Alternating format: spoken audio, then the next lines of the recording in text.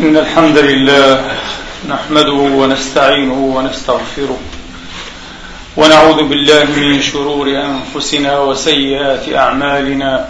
من يهده الله فلا مضل له ومن يضلل فلا هادي له، وأشهد أن لا إله إلا الله وحده لا شريك له، وأشهد أن سيدنا محمدا عبد الله ورسوله وصفوته من خلقه وأمينه على وحيه، صلى الله تعالى عليه وعلى آله الطيبين الطاهرين وصحابته المباركين الميامين وأتباعهم بإحسان إلى يوم الدين. عباد الله، أوصيكم ونفسي الخاطئة المذنبة بتقوى الله العظيم ولزوم طاعته، كما أحذركم وأحذر نفسي من عصيانه ومخالفة أمره، لقوله سبحانه وتعالى: من عمل صالحا فلنفسه ومن أساء فعليها وما ربك بظلام للعبيد. ثم أما بعد، أيها الإخوة المسلمون الأفاضل، أيتها الأخوات المسلمات الفاضلات، يقول المولى الجليل سبحانه وتعالى في محكم التنزيل بعد أن أعوذ بالله من الشيطان الرجيم: بسم الله الرحمن الرحيم. يا أيها الذين آمنوا اتقوا الله حق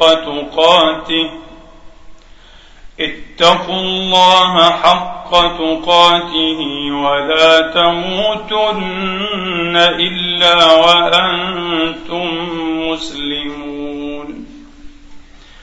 واعتصموا بحبل الله جميعا ولا تفرقوا، واذكروا نعمة الله عليكم إذ كنتم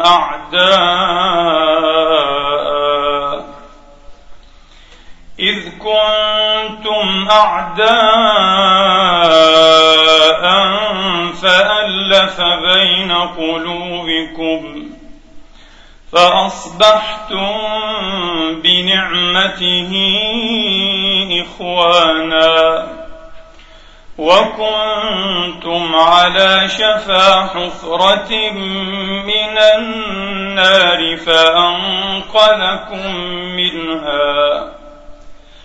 كذلك يبين الله لكم آياته لعلكم تهتدون.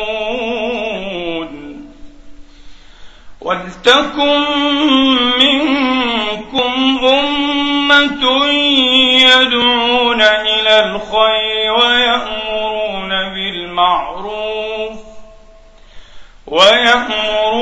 بالمعروف وينهون عن المنكر، وأولئك هم المفلحون. ولا تكونوا كالذين تفرقوا واختلفوا من بعد ما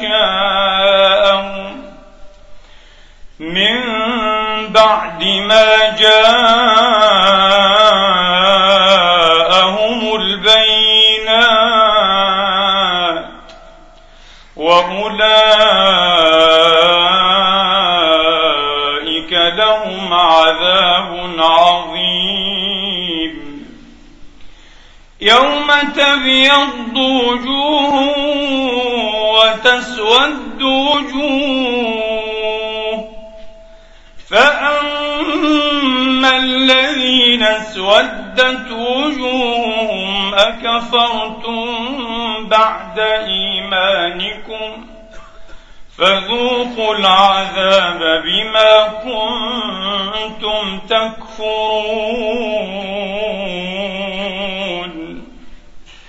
وأما الذين ابيضت وجوههم ففي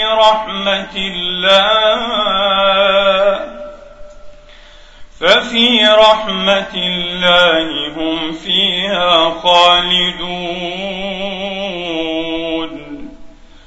تلك آيات الله نتلوها عليك بالحق وما الله يريد ظلما للعالمين.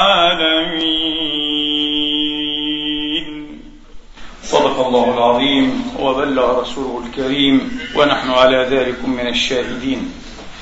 اللهم اجعلنا من شهداء الحق القائمين بالقسط، آمين اللهم آمين. أيها الإخوة الأحباب، أيتها الأخوات الفاضلات، الحكمة شيء وراء العلم، من يؤتها يؤت خيرا كثيرا. ومن الحكمة أيها الإخوة والأخوات أن تقدم القطعيات على الظنيات، والكليات على الجزئيات، والمحكمات على المتشابهات، والفروض على النوافل والمستحبات، وما يمس حاجة الجماعة وضروراتها ومصالحها على ما يحقق حاجات ومصالح الأفراد. ومن الحكمة أن تدرك الوقائع والقضايا والمسائل ضمن شروطها الموضوعية، لا ضمن الرغائب والأهواء الذاتية. كل هذا من الحكمة، لكن الحكمة كما قلت يا إخواني وأخواتي لا يؤتاها إلا ذو حظ عظيم، لا يؤتاها إلا من كان من أولي الألباب الذين هم أهل للذكرى وأهل للتذكير أيضا. اللهم اجعلنا منهم بفضلك الوسيع ورحمتك العميمة، اللهم آمين. من وراء هذا الكلام أيها الإخوة والأخوات أقول: وليس من الحكمة قطعا لا ظنا وترجيحا أن توحش قلوب المسلمين وأن تفرق جماعاتهم بسبب الانتصار والجمود على رأي اجتهادي في مسألة فروعية اختلفت فيها أنظار الكبار والجلة، مذ كان الرأي ومذ كان الاختلاف، من لدن أصحاب محمد صلوات الله وتسليماته عليه وآله وأصحابه إلى كبار علمائنا وذوي رأينا في هذا العصر وفي هذه الأيام. ليس من الحكمة أن تفرق جماعات المسلمين وأن توحش قلوبهم أيها الإخوة، وأن يتنابذوا بعد أن تنابزوا، وأن يتباغضوا ويتناحروا ويتشانئوا بسبب هذه الجزئيات الفروعية التي لا تخرج في جملة ضائلة منها عن كونها مستحبات، وهي مع ذلكم وإلى ذلكم ضمن دوائر الاجتهاد والنظر، ضمن دوائر الاجتهاد والنظر. هذا ليس من الحكمة. هل من الحكمة أن تفرق جماعة المسلمين ووحدتهم فرض؟ وقد وصم الله سبحانه وتعالى تفرقهم بأنه من فعال الكافرين، ولا تكونوا كالذين تفرقوا واختلفوا من بعد ما جاءهم البينات والعياذ بالله. أبدا، هذا ليس من الحكمة في شيء، إلا أن نفرا شقي بهم ويشقى المسلمون أيها الإخوة، نسأل الله أن يهدينا وإياهم سواء السبيل، وأن يرزقنا وإياهم أيضا حسن القصد وخلوص النية وصدقه والإخلاص له في القول والعمل. إلا أن نفرا شقي ولا يزال يشقى المسلمون بهم، ضاق عليهم ما وسع أسلافنا الصالحين من أمر الاختلاف في هذه الجزئيات الفروعية أيها الإخوة، مع أن الاختلاف فيها مراد للشارع مقصود. قال الإمام العلامة بدر الدين الزركشي رحمة الله تعالى عليه، قال: إن الشارع الحكيم لم ينصب على كثير من المسائل أدلة قطعية. هو لم ينصب، هو لم يرد أن ينصب هذه الأدلة قطعية سبحانه وتعالى. لماذا؟ قال الزركشي: لما أراد من التوسعة على هذه الأمة. هو أراد أن تختلف حتى يكون الأمر واسعا، حتى يكون الأمر واسعا. وطبيعة الاختلاف ليست أيها الإخوة كما يظن بعض هؤلاء الذين يمكن أن ينعتوا بأنهم خطافون يخطفون مسائل من مسائل العلم وآراء لبعض ذوي الرأي وشبها وأدلة وحججا، يخطفونها أو يختطفونها اختطافا، ثم يطيرون بها ويغالون ويفهمون الناس بعد أن أيقنوا في أنفسهم ضيق عطن أيها الإخوة وأفن رأي، ضيق عطن وأفن رأي، أن الإسلام يدور على هذه المسائل الجزئية الفروعية، وأن الأمة هالكة لا محالة إن لم تنزل على آرائهم الاجتهادية التي خولفوا ولا يزالون يخالفون فيها. ستهلك الأمة ويطوى بساط هذا الدين إذا لم تنزل الأمة على آرائهم الاجتهادية في هذه المسائل الصغيرة الفروعية، مسائل سنن وهيئات ومستحبات، ولتكن أكبر من ذلك ووراء ذلك، إلا أنها من مسائل الاجتهاد. وقد قال الإمام العلامة ابن قدامة المقدسي في مقدمة مغني رحمة الله تعالى عليه، قال كلمة عظيمة جدا حقيقة بأن تسطر بماء الذهب أيها الإخوة. قال رحمة الله تعالى عليه: إجماعهم أي إجماع علماء ومجتهدي هذه الأمة، إجماعهم حجة قاطعة واختلافهم رحمة واسعة. وقد روى الإمام مسلم في صحيحه وأبو داود والترمذي عن عبد الله بن أبي قيس رضي الله عنه وأرضاه أنه قال: سألت أم المؤمنين عائشة رضوان الله تعالى عليها، قلت: يا أم المؤمنين أخبريني عن وتر رسول الله عليه الصلاة والسلام وآله وصحبه، أكان يوتر من أول الليل أو من آخره؟ قالت: كل ذلك كان يفعل، ربما أوتر من أوله وربما أوتر من آخره. قال: فقلت: الحمد لله الذي جعل في الأمر سعة. الرسول فعل هذا وهذا لكي يتوسع الأمر ولا يتضيق على هذه الأمة، على المكلفين. قال: ثم سألتها: يا أم المؤمنين أخبريني عن قراءة رسول الله، أكان يسر أم كان يجهر؟ قالت: كل ذلك ربما فعل، ربما أسر مرة وربما جهر مرات. قلت: الحمد لله الذي قد جعل في الأمر سعة. يا أم المؤمنين أخبريني عن اغتساله عليه الصلاة والسلام من الجنابة، كان ينام قبل أن يغتسل أم كان يغتسل أولا ثم ينام؟ قالت: كل ذلك كان يفعل، ربما توضأ ونام وربما اغتسل ونام، لكن أقله أنه يتوضأ أيها الإخوة، لا ينام على جنابة كاملة، يكسر حدتها بالوضوء. والوضوء من الجنابة يخول صاحبه عند الحنابلة، عند الإمام أحمد، أن يقعد في المسجد لأنه كسر حدة الجنابة. مسألة اجتهادية أيضا. قال: فقلت: الحمد لله الذي جعل في الأمر سعة. هكذا فهم الحديث الصحيح الشهير الذي طار كل مطار حتى عرفته العوام بعد أن أيقنته الخاصة من العلماء، حديث بني قريظة، ولا أسوقه بطوله. اختلفوا أيضا، فمنهم من أخذ بظاهر قول النبي: لا يصلين العصر إلا في بني قريظة، فصلى بعد أن وصل وكانت قد أعتمت. ومنهم من فهم معقول النص أيها الإخوة، لم يأخذ بظاهر النص وإنما أدار رأيه على معقول النص، وصلى في الطريق في وقت الصلاة حين حان وقتها. قال عبد الله بن عمر وهو راوي الحديث المخرج في الصحيحين وغيرهما: فلم يعنف رسول الله صلوات الله وسلامه عليه وآله وأصحابه أحدا منهم. سكت عن هؤلاء وسكت عن هؤلاء، لأن النص يحتمل الاجتهاد، النص يحتمل هذا وهذا. ومن هنا كان اختلاف الصحابة في عشرات المسائل، بل في مئات المسائل، ليس في عشرات المسائل بل في مئات المسائل اختلفوا أيها الأخوة. روى الإمام محمد بن الحسن تلميذ أبي حنيفة عن شيخ الإمام أبي حنيفة قال: حدثنا أبو حنيفة عن حماد وهو ابن أبي سليمان شيخ أبي حنيفة عن إبراهيم وهو النخعي أن عبد الله أي ابن مسعود رضي الله عنهم وارضاهم أجمعين سئل في المفوضة، وهي المرأة التي تزوجها رجل عقد عليها ودخل بها ثم مات أيها الإخوة ولم يفرض لها فتسمى المفوضة. قال ابن مسعود: لا أحفظ فيها شيئا، ليس فيها نص من كتاب أو سنة، ولكن أجتهد رأيي، فإن يكن صوابا فمن الله ولله الحمد، وإن يكن خطأ فمني ومن الشيطان والله بريء من ذلك.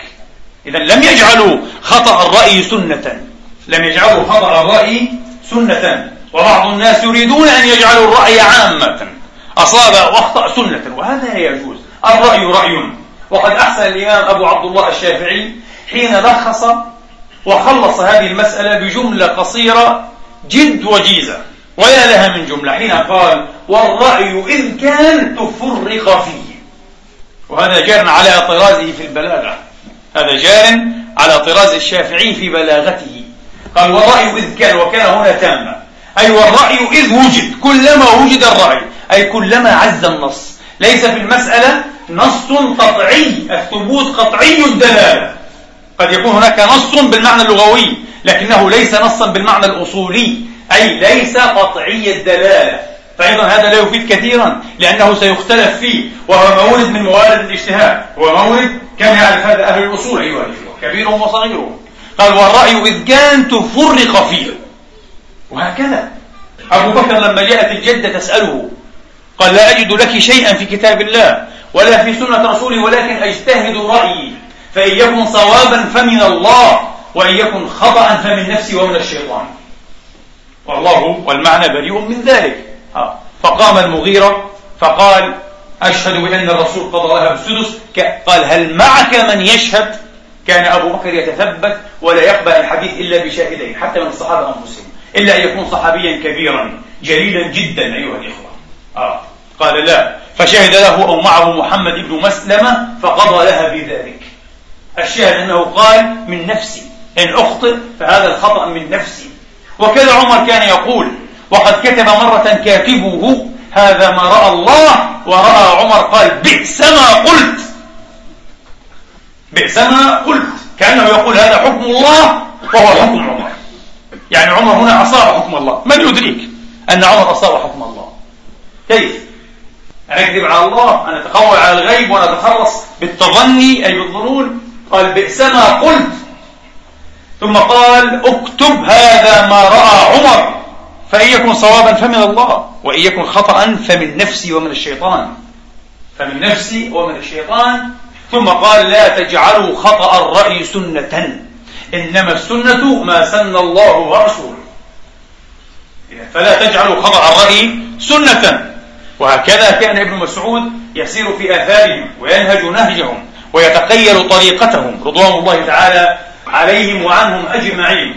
فقضى لها ابن مسعود بأن لها مهر نسائها، أي المعروف بمهر المثل، أي مهر مثل نسائها، بتقدير هذا الحدث. مهر نساء، بأن لها مهر نسائها لا وكس ولا شطط، يعني بلا مغالاة وبلا أيضا تفريط، بلا إفراط ولا تفريط، لا وكس ولا شطط، الوسط، وكان بين ذلك قواما.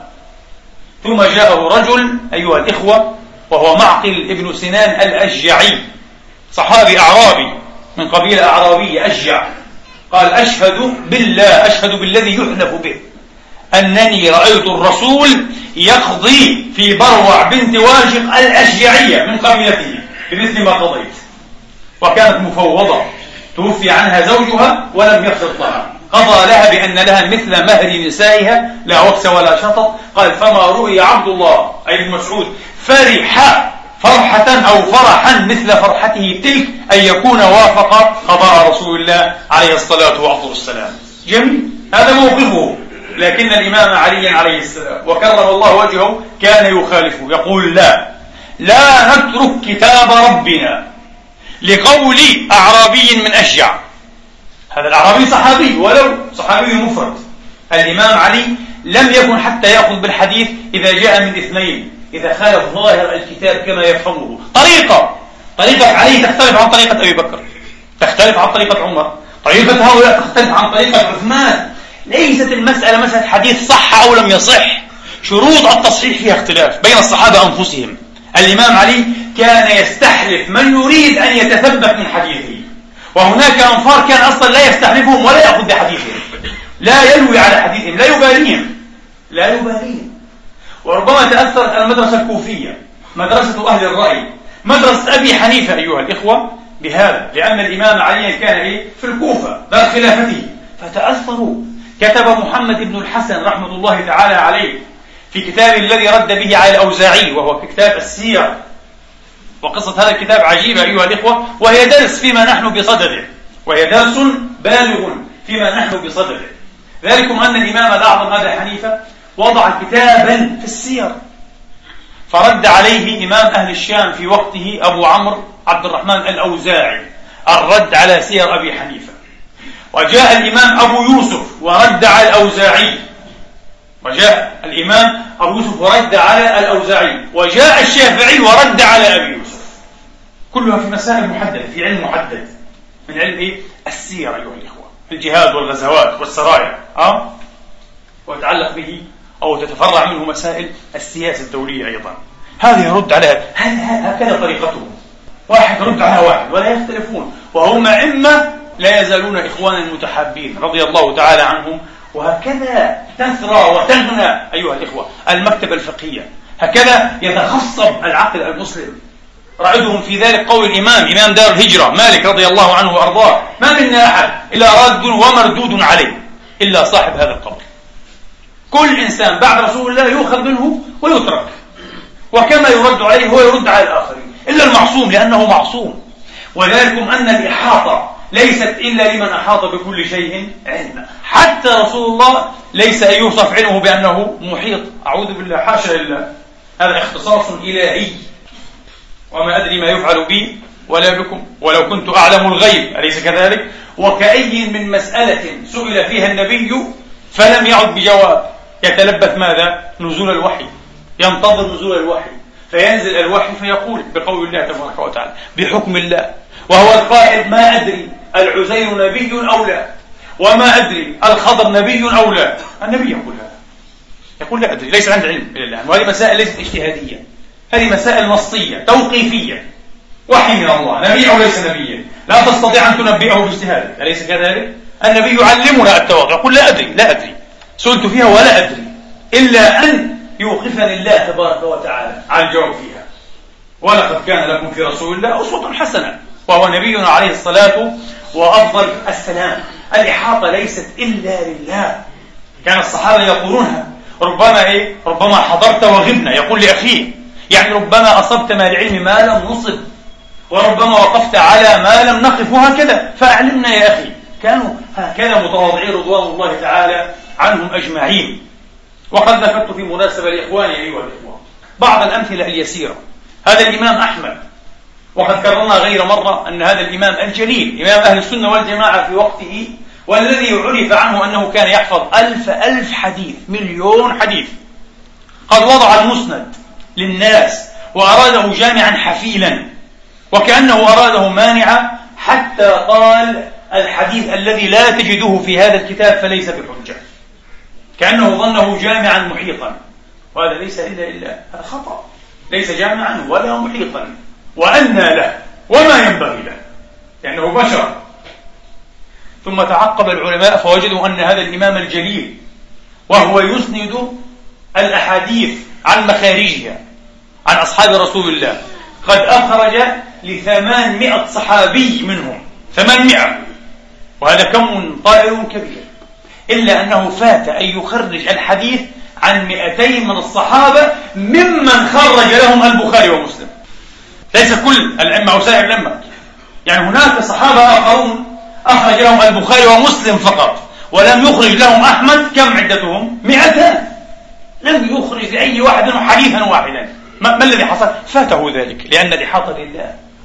فكيف تقول إذا لم يكن الحديث فيه فليس بحجة؟ لها تأويل على كل حال. الإمام أحمد أكثر تواضعا وأخشى لله من أن يذهب هذا المذهب بنفسه، وهذه العبارة لها تأويل، لكن ليس الآن مقامه ولا موضعه. المهم 200 من الصحابة، فهذا أحمد أن يخرج لهم.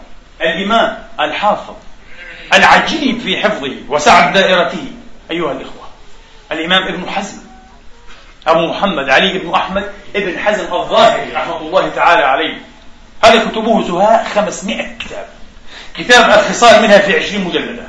رجل عجيب في حفظه، رجل عجيب، ضرب بسهم فائق في كل غنيمة علم أيها الإخوة، في كل غنيمة علم، حتى في الأدب والشعر والمنطق لم يترك شيئا. آية من آيات الله هذا الرجل، وقد أدخله مجمع أو مجمع الخالدين في أسبانيا قبل زواء 50 سنة في عضويته، وهم يحتفلون به كل بضع سنوات احتفالا عظيما، تقدم أبحاث ودراسات ومجلدات عن إنتاج هذا الرجل العالمي، لأنه شخصية عالمية ابن حزم، باقعة من بواقع الحفظ والذكاء والإمامة. حكم بالمجهولية على من؟ على أبي عيسى الترمذي، لم يعرفه ولم يقرأ كتابه. قال: من أبو عيسى ابن ثور الترمذي؟ مجهول. عجيب جدا، إذا فاته كل جامع الترمذي لأن الإحاطة لله.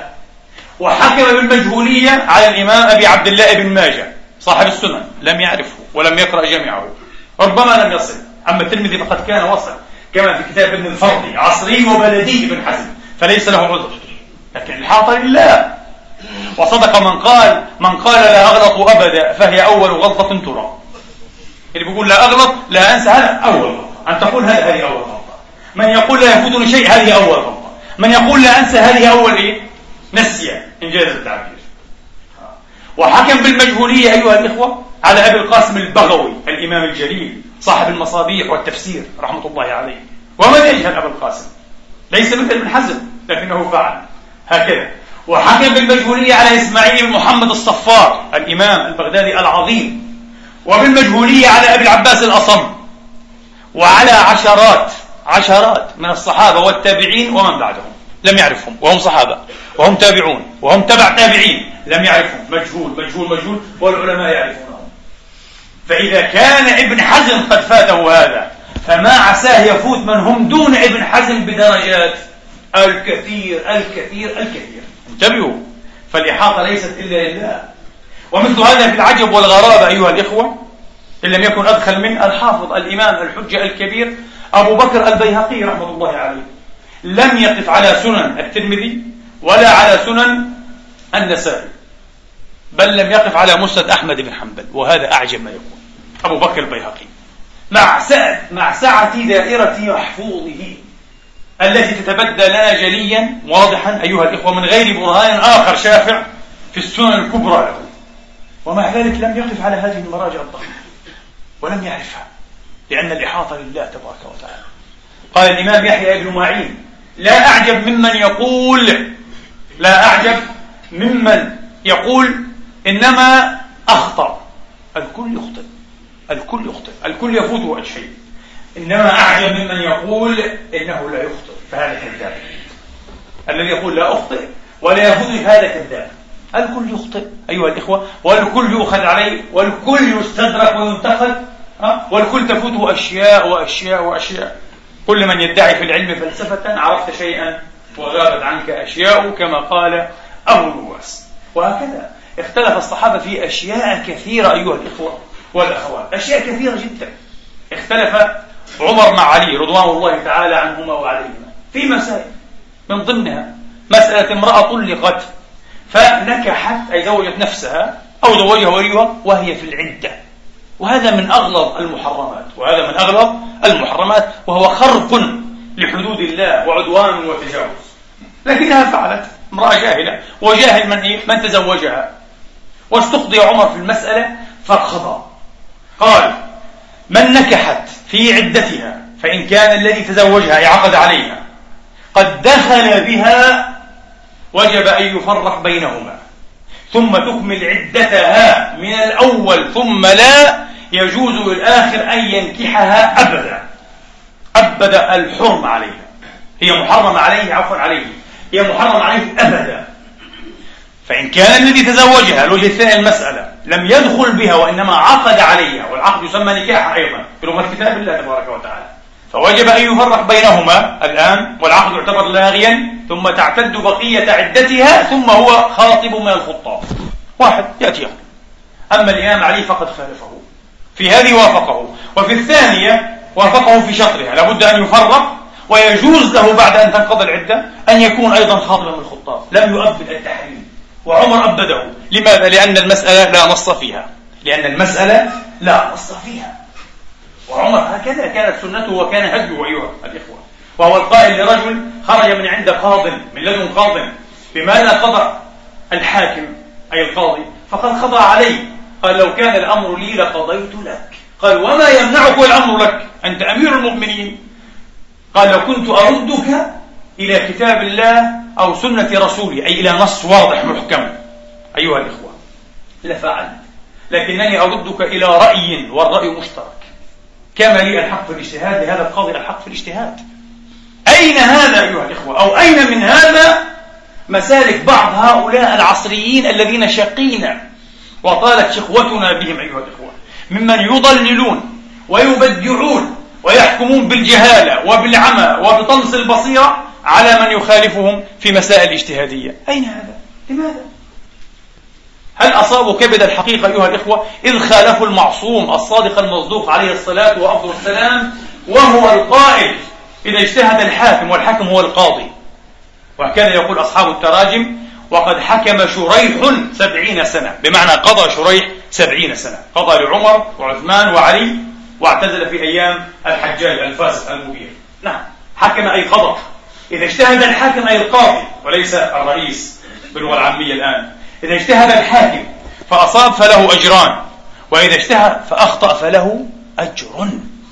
النبي أيها الإخوة يحكم له بالأجر، ولا يمكن أن يؤجر وهو ضال وهو فاسق وهو مبتدع أيها الإخوة، وهو مطموس البصر والبصيرة، كيف يؤجر على ذلك؟ لكن هؤلاء يتجافون قول النبي ويحكمون بهذه الكلمات العجلة المتسرعة أيها الإخوة، التي توحش القلوب وتفرق جمع هذه الأمة. فنسأل الله لنا ولهم الهداية كرة أخرى.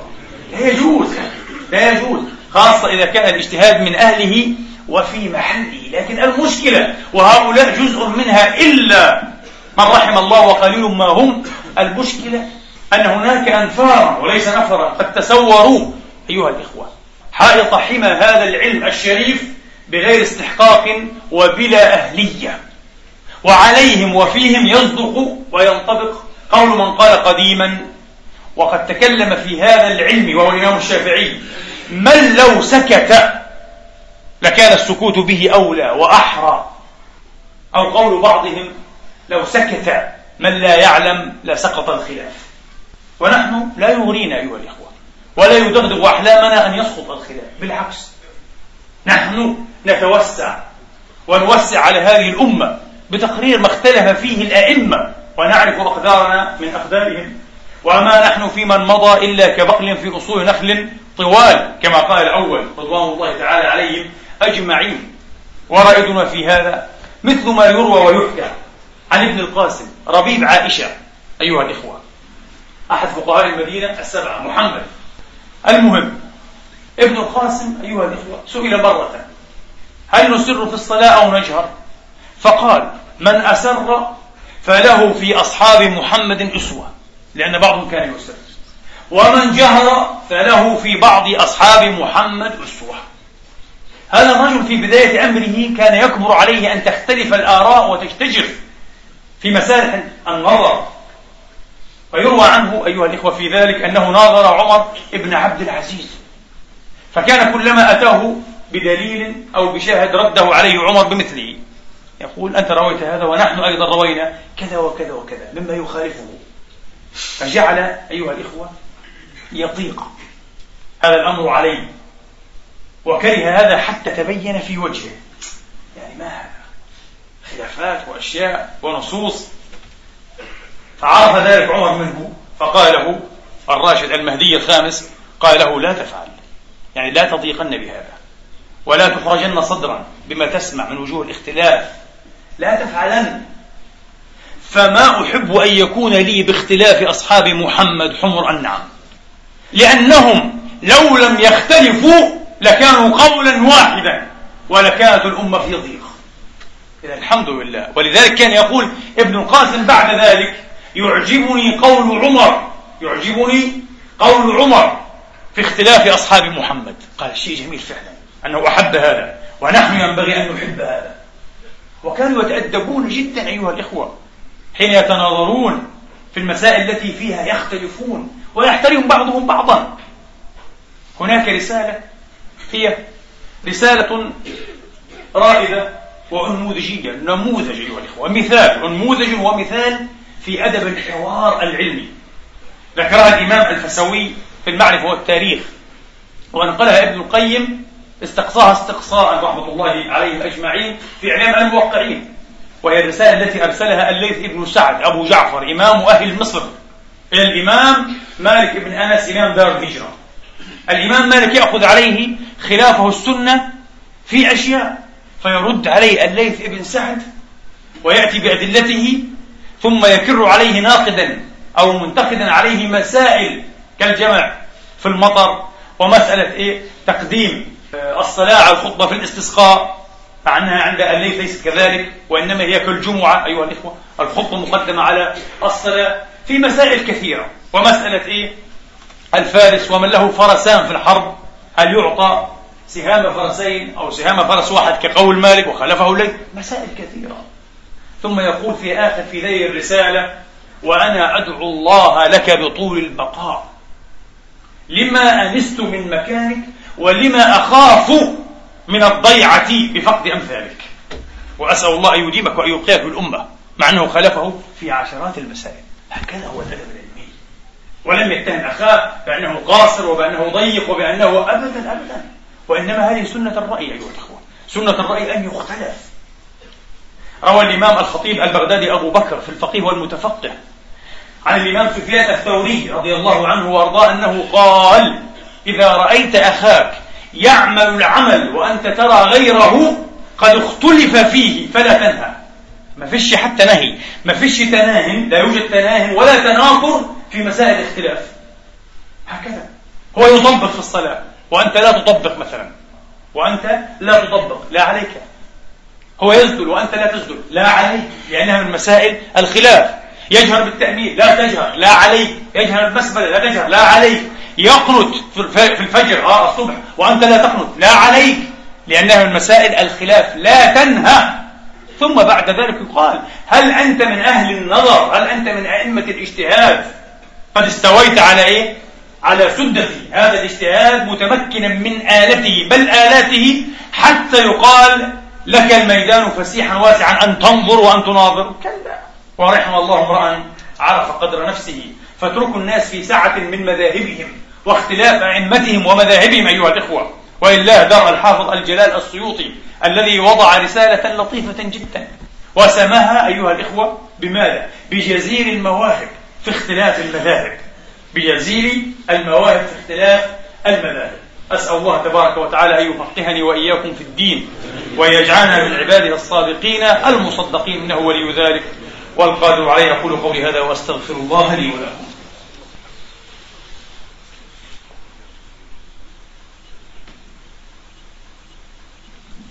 الحمد لله رب العالمين، الحمد لله الذي يقبل التوبة عن عباده ويعفو عن السيئات ويعلم ما تفعلون، ويستجيب الذين آمنوا وعملوا الصالحات ويزيدهم من فضله، والكافرون لهم عذاب شديد. وأشهد أن لا إله إلا الله وحده لا شريك له، وأشهد أن سيدنا محمدا عبد الله ورسوله، صلى الله تعالى عليه وعلى آله الطيبين الطاهرين وصحابته المباركين الميامين وأتباعهم بإحسان إلى يوم الدين. أيها الإخوة، سأفضي إليكم بحادثتين من حوادث المناظرة بين إمامين جليلين قبل أن نخرج من هذا المقام الشريف، لتروا أيضا كيف يتناظر الكبار وكيف لا يوحش اختلاف الرأي بينهما ما بينهما من صفو المودة وصدق المحبة. فاختلاف الرأي لا يفسد بالود قضية كما قيل. وهما مناظرتان كانتا بحضرة الإمام الجليل الذي هو تلميذ وأستاذ الإمام أحمد بن حنبل، كان تلميذا للشافعي وأستاذ لإسحاق بن راهويه، وهو الذي دفع بإسحاق إلى أن يأتي الشافعي ويفيد من علمه ويترك مجلس سفيان ولو لفترة وجيزة. فجاء إسحاق بن إبراهيم الحنظلي المعروف بإسحاق بن راهويه الذي قال فيه أحمد: ما عبر الجسر إلى خراسان مثل إسحاق بن إبراهيم، وإن كان يخالفنا في أشياء فإن الناس لا يزالون يخالف بعضهم بعضا. ما في مشكلة، يختلف معي وأنا أستاذه في أشياء، هذه سنة العلم، طريقة العلماء أن يختلفوا. لكن أنا ما رأيت من فقهاء خراسان من هو أفقه من إسحاق الحنظلي ابن راهويه هذه شهادة أحمد. المهم، جاء إسحاق وهو أول مرة يرى الشافعي وأول مرة يرى الشافعي فيها، فأراد المناظرة في مسألة كراء بيوت مكة، هل تكره أو لا تكره؟ وكان مذهب بعض التابعين كعطاء بن أبي رباح وطاووس وإبراهيم النخعي، وهو مذهب إسحاق الحنظلي ابن راهويه أيها الإخوة، أنه لا يجوز كراؤها لأنها ملك لله تبارك وتعالى. هذه بلد الله وملك لله. الشافعي يقول لا تكره. لماذا؟ مثل أي دور أخرى، وهي مملكة لأصحابها. قال الشافعي تريد المناظرة؟ قال نعم. قال الشافعي أرأيت قول الله تعالى للفقراء المهاجرين الذين أخرجوا من ديارهم، هل نسب الدور لهم أو لم ينسبها؟ قال بل نسبها. قال هذه واحدة. أرأيت قول النبي عليه الصلاة والسلام فإن عقيلا لم يترك لنا رباعا ولا دورا، هل نسبها لهم أو إليهم أو لم ينسبها؟ قال نسبها. قال هذا. قال هذه حجتك، أما حجتي فما حدثنا فلان وفلان وفلان، يعني عطاء وطاووس وإبراهيم، أنه لا يجوز كراؤها. فنظر الشافعي إليه وقال من أنت؟ أنت إسحاق بن إبراهيم الذي يقول أهل خراسان إنه فقيههم؟ قال كذلك يزعمون. قال لوددت أن غيرك مكانك حتى أمر بأذنه فتفرق كما يعد الصبيان. أقول لك قال الله قال الرسول وتقول قال فلان وعلان؟ وهل لأحد مع قول الله وقول الرسول حجة؟ فأسكت إبراهيم وخجل. ايش الكلام فارغ هذا؟ علم هذا. هتيجي بالدليل تقول قال فلان؟ أين دليل فلان؟ قال الإمام أبو حامد الغزالي وهذه عادة ضعفت العقول، يعرفون الحق بالرجال ولا يعرفون الرجال بالحق. وهي كلمة الإمام علي عليه السلام التي قال فيها طه حسين رحمه الله وغفر له ما قيل في التاريخ كلمة مثلها في بابها. قال إنك لملبوس عليك، اعرف الحق تعرف أهله. الحق لا يعرف بالرجال، إنما الرجال يوزنون ويعرفون بالحق.